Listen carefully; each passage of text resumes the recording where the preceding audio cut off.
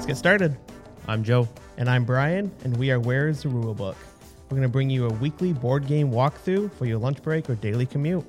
This season 1 of Where is the Rulebook will be focusing on games to get you started in the world of board gaming, or just any staple for a game night. We will be walking you through the rulebooks of some of the most loved board games known by all. In today's episode, we introduce a new game, we'll give you some general information about it, then we'll talk about how you win, what it takes to set it up, actions each player can take per turn, and what causes the game to come to an end. We have laid out a few examples that you will see when playing the game, and we're going to play those through with you. Then we'll get a little more personal, talk about our strategies, our opinions of the game, and if we recommend you guys picking this game up. For today's game, we're not playing as heroes. We are playing as infamous Disney villains. Today's game, we are opening up the rulebook for Disney Villainous. On the box, this game takes roughly 50 minutes to play. And it can be played from 2 to 6 players. For some reason, Board Game Geek says it's best with 3. I don't think it changes the game at all, depending on how many people you're playing with. And this game can be classified as a hand management and take action kind of game. Now, where is the rulebook? Let's open up the original box. We're not going to quite talk about the expansions yet. So in the original box, there are 6 player boards, there are standees, villain decks, and their fate decks for each person. You also will find the 6 player guides and reference cards, a few lock tokens, a fate token that you'll use in larger games, a whole bunch of power tokens that get placed in a really nice cauldron that comes in the game, and of course, you're going to find the rule book. And now that we have everything outside of the box, let's talk about setting up the board so we can start playing. Each player will begin by picking a villain they want, taking the board, the standee, the fate deck, everything that goes with that villain, as well as a reference card and a player guide. You'll place your board in front of you and your standee on the far leftmost space. And if there is a lock icon on your board, you'll have to place the token on that. You'll shuffle the villain deck and place it to the left of your board, and you'll draw your starting hand of 4 cards. And finally, we'll shuffle the fate deck and place it to the right of the board.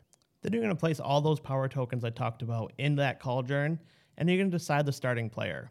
The starting player does not get any power tokens, but the second player takes 1, the third, and if you have a 4th, they both take 2, and if you have 5 or 6 players, they each take 3. In Disney Villainous, each player takes the role of a Disney villain. Each villain has a different objective they are trying to achieve. Each turn, players will move their villain to a location on the board and perform actions that are available there. As soon as a player has fulfilled their villain's objective, the game ends and that player wins. Read the objective on the board out loud so all players know your objective. Now that we have our board set up and everyone has made their objective known to each other, let's go over the individual boards. Each player has their own board, represented by their villain's realm. All cards played on your board are considered to be in your realm. Card abilities only affect the cards in your realm. No card in any villain's realm will ever affect another villain's realm. Each realm has 4 locations you can move your villain to. Each location has actions you may perform when you move to that location. And villain cards are played on the bottom of the board. Your opponent will play fate cards at the top of your board, overlapping actions in that location that's outlined. Now that everything is set up, let's talk about what we're going to do each turn. Every turn goes in the order of moving your villain, performing the actions within that location, and lastly, drawing your cards. So let's begin with moving your villain. You're going to move your villain to a different location. You may move to any location in your realm as long as it is not locked. You may not stay in your previous location. And then each location has symbols representing the actions you may take when you move there. You may perform all the available actions in any order, and each action may be performed 1 time for each symbol that appears. All actions are optional. And all these actions are indicated with symbols. And on that player reference card, you're going to see all the symbols and what they mean. Some examples are gaining power, which is the game currency, or playing a fate card on an opponent's deck, and playing a card from your hand. And the last thing that you'll do in your turn, if you have fewer than 4 cards in your hand, is draw from your villain deck until you are back up to 4. If you need to draw from your deck when it's empty, shuffle your discard pile and form a new deck. And as soon as the player fulfilled their villain's objective, the game ends, and that player is the winner. No one's going to tie or share victory. However, there are some ends that have to wait until the next turn, so you might not win instantly. And this game, like so many that we've talked about in the past, has one big flaw with it doesn't tell you who goes first. So you just decide that player and they get to go first, but they don't get that extra power to start the game. So they're going first is their extra power they get. It is quite balanced, though. I've played this game with 3 people, all the way up to 6. The extra power you think would be like, oh, that last guy gets 3 extra power. It really is not that big of a bonus. Neither is going first. Yeah, I was gonna say I can't think of a big bonus to go first either. So that's why I don't think the power makes it go anywhere stronger or anything. I just don't think there's really any benefit in going first, second, last. There's not like there's certain resources you can't take or something like that. Right. With every board being different and every location being different on every villain, you're never gonna play the same game. You're never gonna have the same strategy. So being first or last, when I play with my friends, it's always been a dice roll. You roll the die. You're first. You're last. Sure. And I've never been like upset. Like, oh, I'm going 6th. Yeah. Because most games, I feel like the turn order can really affect the play because most games have some sort of resource or something that might be limited. I mean, there's obviously other co-op games where that's not the case, but still going first usually has a benefit.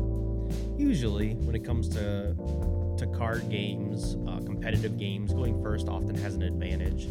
This game is competitive. You are versing everyone on the table because everyone is trying to win their own game. I guess when I was thinking off the top of my head, there is one villain I know of, Radican from one of the expansions, who is all about money and getting more power. Just rolls in it. Maybe going last with him would be beneficial because starting with 3 gives you a head start. Yeah. But I mean, I haven't played him. I've seen him play by a friend, so I couldn't even say if that's a valid strategy. Yeah, I'm trying to think of some of the other, and I haven't played very many of the expansions. We'll dive into that in just a second, but I can't think of very many of the villains that I've seen that there's a benefit in going first or last, other than the one that you just kind of referenced. Like all of them kind of do the same. The first few turns, I feel like you just are kind of deciding what your theme is going to be and kind of figuring out how you're going to try to get to your victory, how your objectives are going to get completed.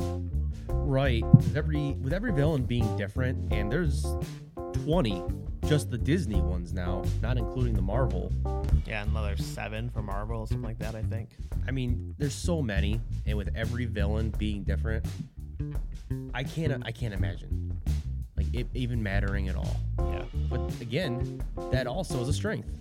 I like that this game, I don't have to stress about me going last. Yeah, and I think it's kind of cool too that, like, other than it's fun to play a villain that you kind of know or maybe you like or you enjoy that movie more or something, there's really not a benefit to each villain either. I feel like there's not a lot of games like the classes in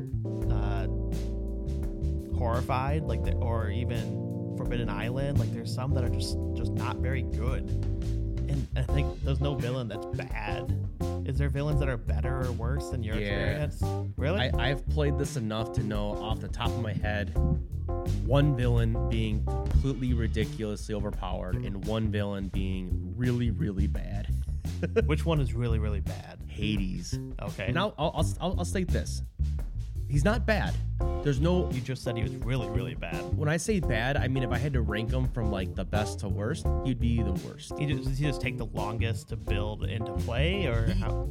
He has Titans.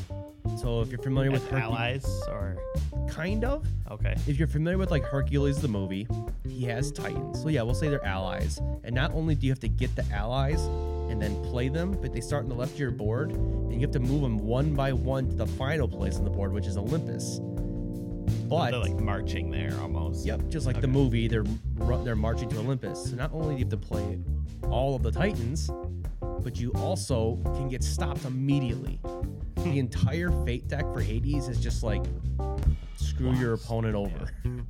And most of them are. I mean, all the decks are, but there are some that are Does he have other allies that you can defeat those fate cards or those heroes that are in there? So I've only had 2 friends play Hades because they both love Hercules and they want to play the hero they want to play the villain they like, Sure. which is fair because I did the same thing. That's the first one I always will pick, was the one that you like the most, and then you play others later. Yeah, absolutely. I would just try to play a different one every time. That's my goal. And every time I see Hades picked, which I guess has been 3 times, the person just doesn't have fun. That's the best way to put it, is they just kind of sit there and they're like, I'm not even having fun. So I haven't played it, so maybe they're all doing it wrong. But he looks really hard. I've never seen him come close to winning. Got it. And which one's the best in your... So in my opinion, oh my gosh, his name is... It's the Princess and the Frog, the witch doctor.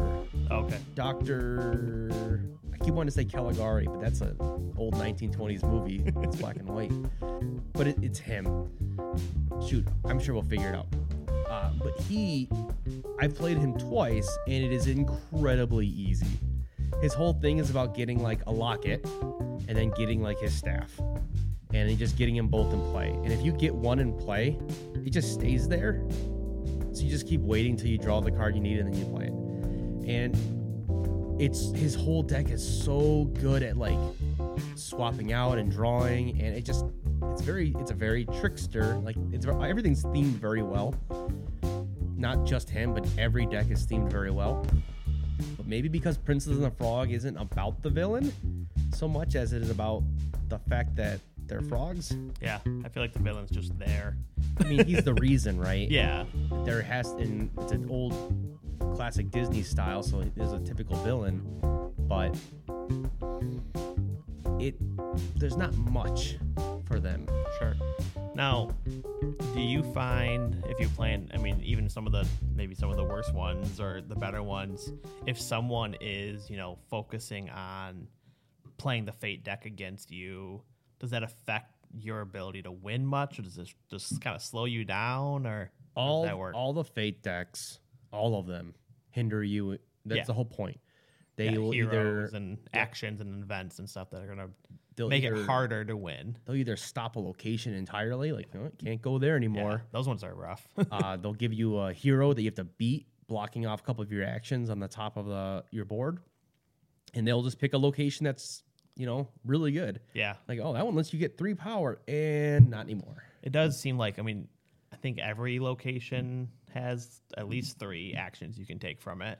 But I feel like the best actions are always on the top of those locations, just in general. I mean, I feel like you take at least 3 on average.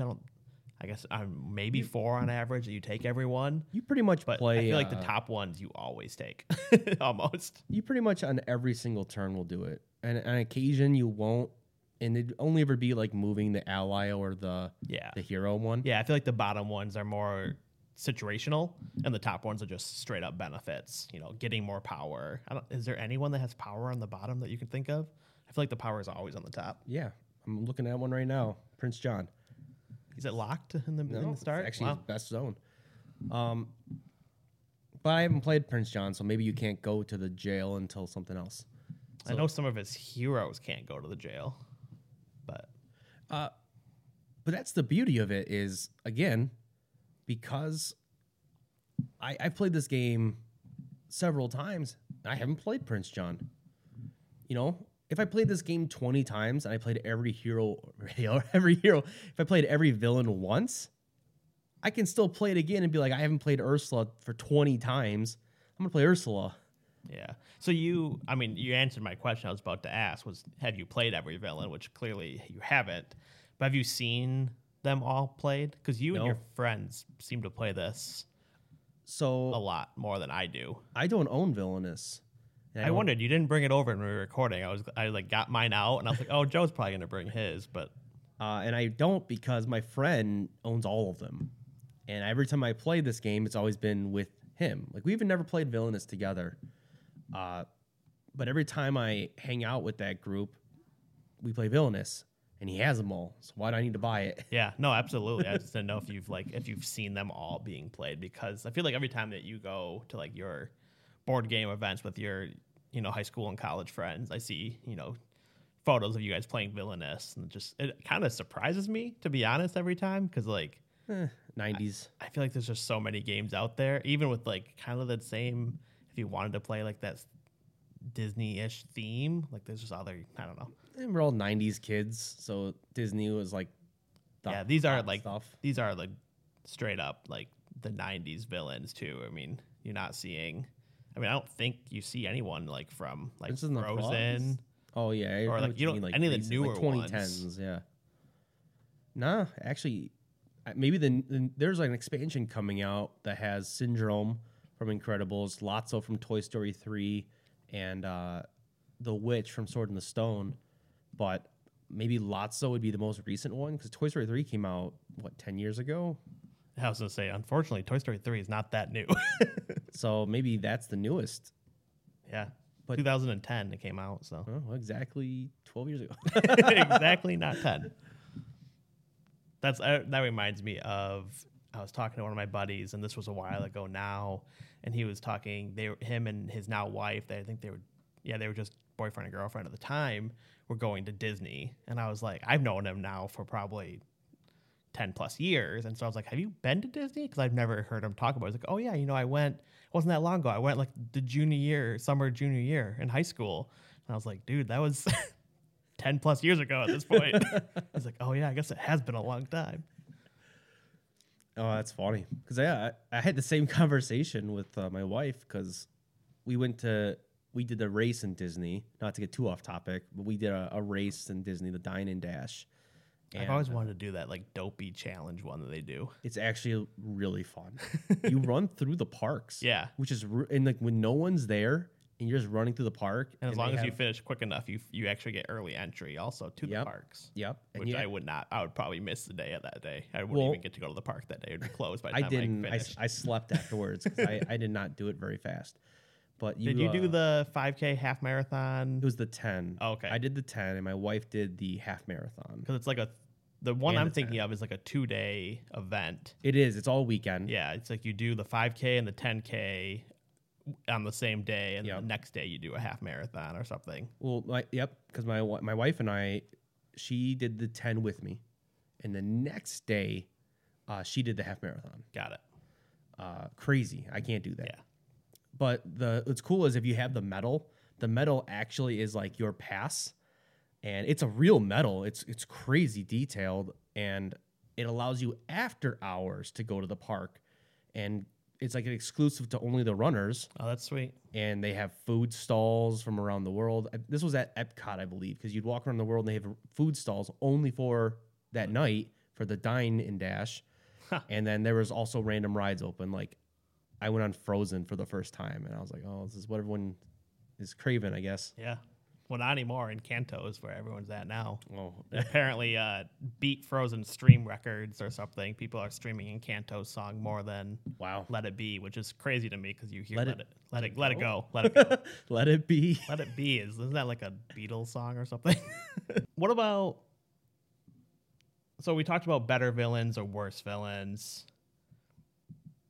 And I guess that kind of answers the ones that might be more fun. But have you played the Marvel ones? I know that's fairly new. He owns them. I've seen them. Never played them. Yeah. I was wondering how different. Because you can play, that's the one cool thing. Every expansion that has out so far, you can play as standalone games, or you can mix and match between all of them. So it's really cool because you can just, have Thanos and Captain Hook playing on the same table or something. It's true, because since everyone has their own goal, it doesn't matter who you are. They can make 50 more of these games. It is kind of a cool concept that, you are playing this game. And it almost seems like they could have made this one player by adding a different aspect, thinking about Wingspan and having that new deck that you put into play when you're playing one player. I feel like they could have done that with this. And you kind of playing against the clock almost, and you just, every turn the same things happen against you, and you just try to do it in advance. But well, speaking of Wingspan, if we compare the game, the Wingspan expansions add stuff, not just more birds. It adds more food, right? foods, new boards. Yeah. And this, every expansion, the only thing it adds, more bad guys. Yeah. So, yeah, the expansions are not standalone in Wingspan. And a lot of games are not standalone, to be honest. They're usually in addition to. And I mean, these are kind of in addition, but because that you don't need them, you can play any of them. Speaking of the expansions, beforehand, we brought up the fact of we're looking at the Gaston expansion, and it had the Horned King, and you're like, I've never even heard of Black Cauldron. Yeah. I grew up, like you said, we're both 90s kids, but I feel like I watched the common Disney movies. I didn't watch any of the other ones out there. And even, like, it was just recently, I was like, I've never actually seen Bambi. Like, that's an old school one, and I never saw that. I saw Jungle Book and all the other ones, but, like, I didn't see Bambi. Like, don't even really know much about that story. And even some of the new ones I haven't seen. I've seen most. I mean, we have Disney Plus at home, so we watch most of them. I've seen Encanto twice, I think, at this point. We don't even have kids. But, like, I haven't seen Mulan all the way through yet. Mulan would be a good villain. Not her, but I would say Mulan. Sean Lee. I can't remember his name. No, Sean Lee's the good guy. It's Captain. He's a good guy. Sean Yu. I don't remember. I remember I've never seen the cartoon. I've only seen like the live action movie or whatever. It wasn't great. But back to my point. You had a friend who got in the expansion and was like, why did they make you buy this game and you only get one person you like? Yeah, they kind of packaged 2 in there with Gaston or something. But I like that. I like that each expansion and even the base game, it's a variety. Because, again, if they sold these individually, no one would buy the Horn King because no one's seen Black Cauldron. It's also not that great of a movie. But I like that he's there. Yeah. It would be cool if you could get themed boxes. So, like, thinking about, Toy Story is obviously in one of the newer expansions. So, like, having a Toy Story themed box that maybe you get villains from each movie in that box. Oh my gosh, you get Al from the second, Sid from the first, and then Lotso from the third. Yeah, that's clever. Like, I think that'd be a cool concept. But again, then who's buying the Horned King's box? Like, no one's going to. And you're not going to buy Gaston twice because he's going to be in a different box or something. So you start running into that. But at some point, that could be. That's kind of what they're doing with Marvel, I guess, by doing. It's all Marvel. It's all Marvel related, but they could start doing that with other big franchises. Cars. Is there any Cars? No. That'd be cool. I love Cars. We were talking about this earlier too, is that, sometimes I struggle with IPs of like a big franchise like Disney because I'm worried that the game is not going to hold up to the price tag. This game doesn't have a crazy Disney related price, I don't think. I think the standard game is $40 MSRP. Yep. I don't think I've ever seen it at full price, and they sell them everywhere. So like Targets, you don't have to go to a board game store, and they have these, and even the expansions, they're always on sale. I like that you don't have to get them from a special shop. Yeah, they're readily available, and that helps with the Disney part. But I feel like this one really does hold up to, it's like you said, it's themed really well. Each villain is really nicely themed. You were kind of saying you don't love the board. I think they're kind of neat with like the quote from the villain on the front of it and how the villain's picture shows. It's themed well. Yeah. I guess in my mind as I would like more art, but it is hitting that price tag, right? Yeah. You're paying for a great themed game. The fact that the decks are all unique. The Fate decks. The backs are unique to the villain. And each card's back is different, but the villain deck, even the Fate deck, the token, everything is unique to every villain. The tokens are unique. That's one way to put them.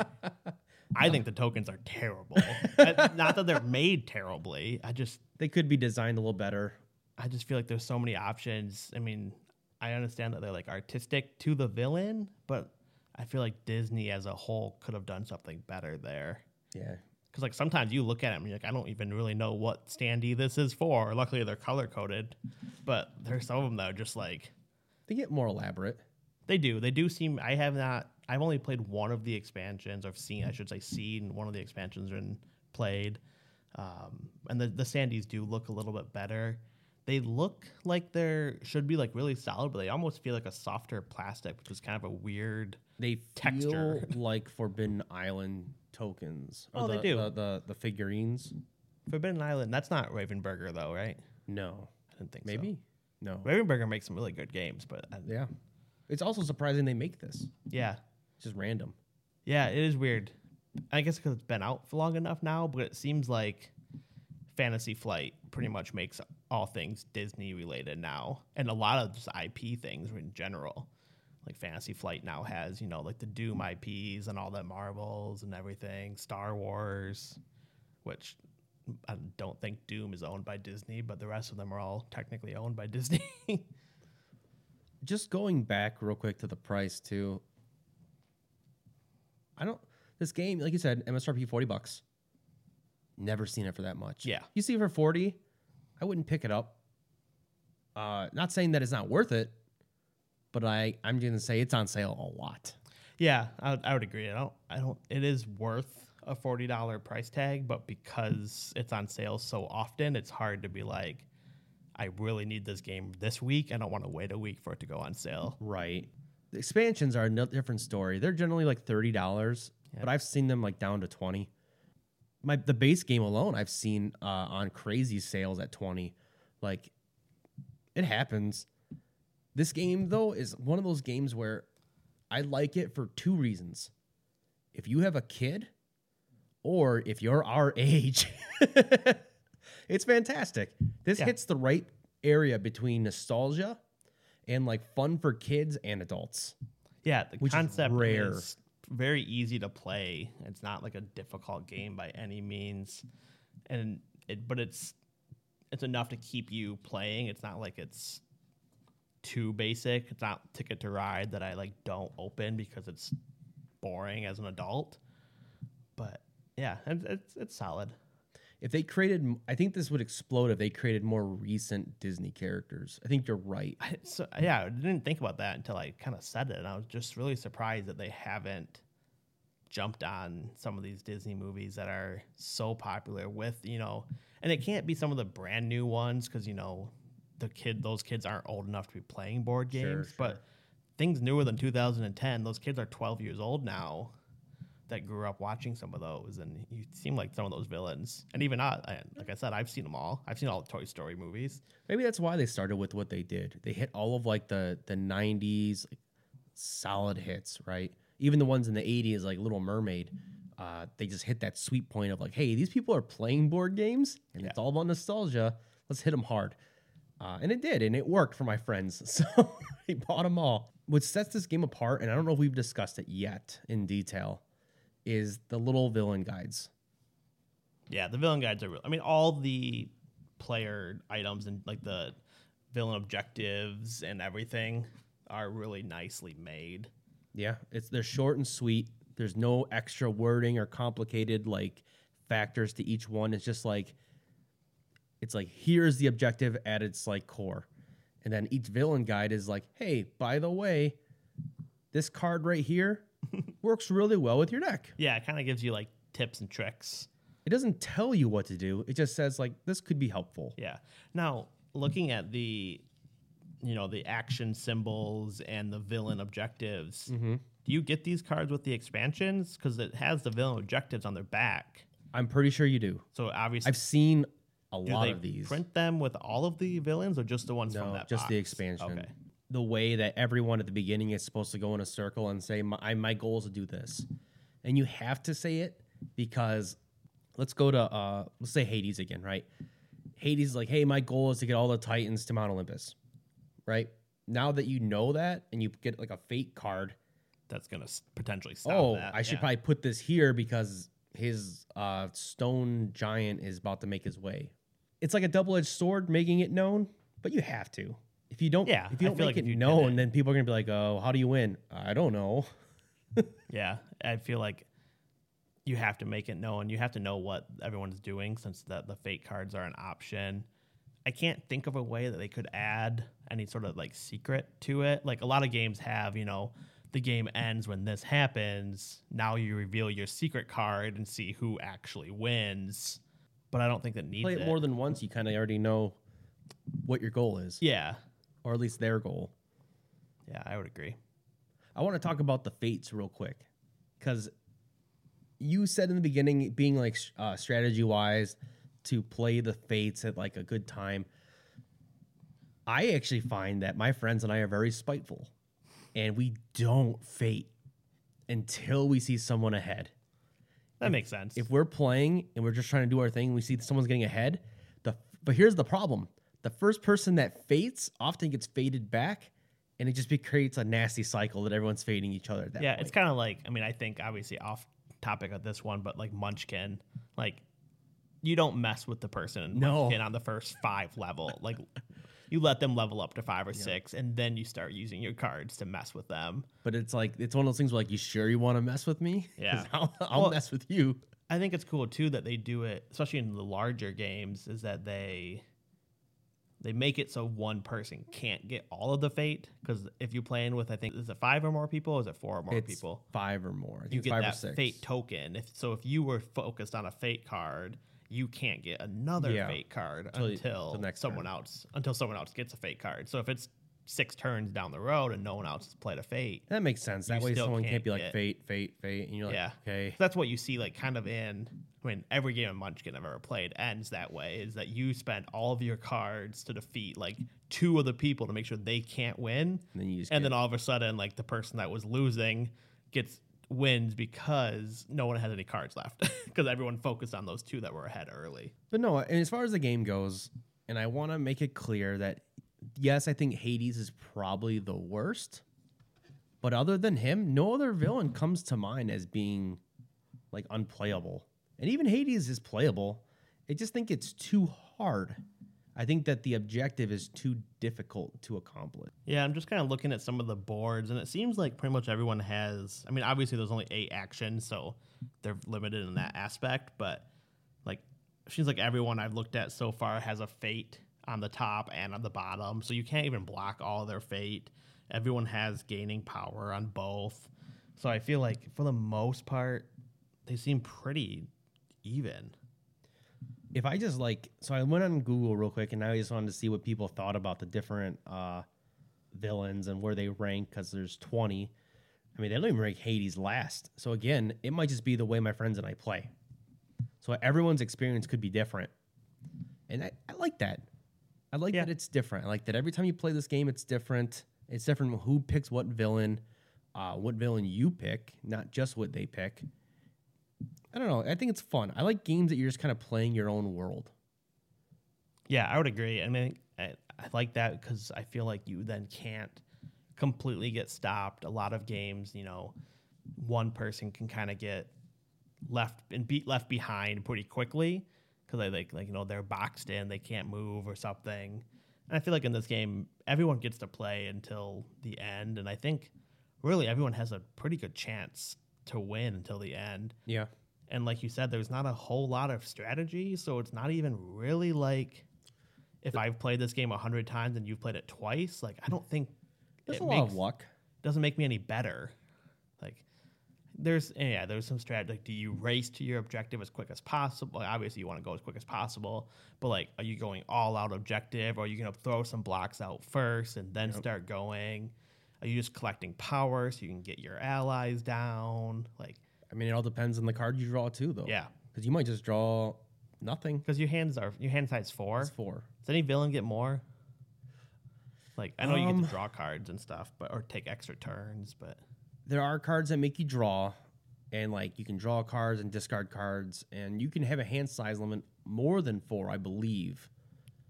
But I don't know of any villain that starts with more than 4. So that's a pretty common thing I feel like you see on some, like maybe on Hades or some of the ones that maybe aren't as strong. They could be like, your hand size is 6. Yeah. And give them a little bit more of a fighting chance. But I haven't played it enough to know if that's needed by any means, but that's something that you see games kind of do in most games. Stronger heroes have smaller hand sizes. In this game, it would be a villain, obviously, but no, at the end of the day, I recommend it.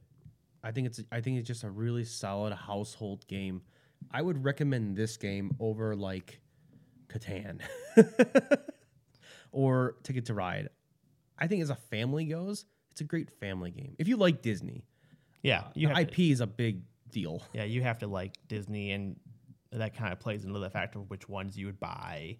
Because if you have a bunch of kids who don't know who Ursula or Captain Hook are, Watch the movie. I feel like, yeah, you should probably just get on Disney Plus and watch, because those movies are fantastic. So you'd want to watch them. But yeah, I feel like just you buy the ones that are your family know, and you just play it. And I think I would agree. I mean, I picked this up on a random chance years ago, and we've played it a few times. But that's one of the ones that fall in the same category for me for Ticket to Ride, but not quite as low. It's not one I grab off my shelf very often. By doing this, and doing this podcast, made me think, hey, I want to play this one again soon, because it's been so long since I've played it. But it's not one that I think I'm going to be putting in my backpack to go wherever we go to the next board game night and stuff. But I mean, that's just how it goes. And my friends and my like little group that plays games as well, complete opposite. This is a go-to. So It all depends. Yeah, I think you nailed it with if you have kids that want to play, this is a great. Or if you're grown adults. Or if you're grown adults that have no kids. But yeah, I think there's a lot of spots where this game fits. And I even recently, someone was looking to buy a game for their wife. I think it was for Christmas or something, and kind of was like, they asked about this one, and I was like, yeah, it's a really fun game. If you have to kind of like this. It's fun that you're not straight up battling each other for who's the best. You don't end up, yelling or getting mad throughout this game. It's a fun experience the whole time. And before we end this, the cauldron, absolutely unnecessary, but funny. It is. It's large. It's unnecessarily large, and it takes up like half the box. And it's just used as a cup. Yeah. The box itself is lacking. The card storage is not great. It keeps them all in the box, but it's hard to keep them organized without additional parts. The cauldron, yes, is not needed by any means. I think the standees could be better. But I bet you can get some off Etsy or something if you're really looking for some nicer looking standees. We use deck boxes. So okay. Yeah, that makes sense. Just put every villain goes in a deck box, and all these 30 cards in your deck, and there's 15 in your fate or something like that. So 45 cards. So yeah, most standard deck boxes will be. You get the small ones. Yeah. And they just fit in there. Kind of like a playing card one. Yeah. Slide it in and boom. Yeah, it's not bad. Anything else? That's all I got. All right. Well, I hope you enjoyed this game walkthrough. And if it's like me, this game has been sitting on your shelf for a while. I recommend grabbing it, taking a look at it, maybe getting an expansion to play a new villain. For upcoming episodes, we're going to open up the rule book on some more staples like Seven Wonders, but duels instead of the full game. And Welcome to the Dungeon. Check back every Wednesday for new episodes. You can find our page on Instagram at whereistherulebook, or email us at whereistherulebook@gmail.com. If you like this episode, please subscribe and leave us a rating on your podcast app today. This season is sponsored by TC Paintball, local to Traverse City, Michigan. TC Paintball is a paintball, airsoft, tabletop, card, and board game store that excels at bringing the community to enjoy all of our hobbies. But all of these games are either owned by one or both of us and are not paid sponsorships. Also, to all of our listeners, you can receive 10% off all board games and 15% off the featured board game each month just by mentioning Where is the Rulebook. And a huge thank you to John Ransom for making our theme song and the music you listen to while we're playing the game. And if you love that song as much as we do, check out Jack Pine for more music with John. Thanks for playing.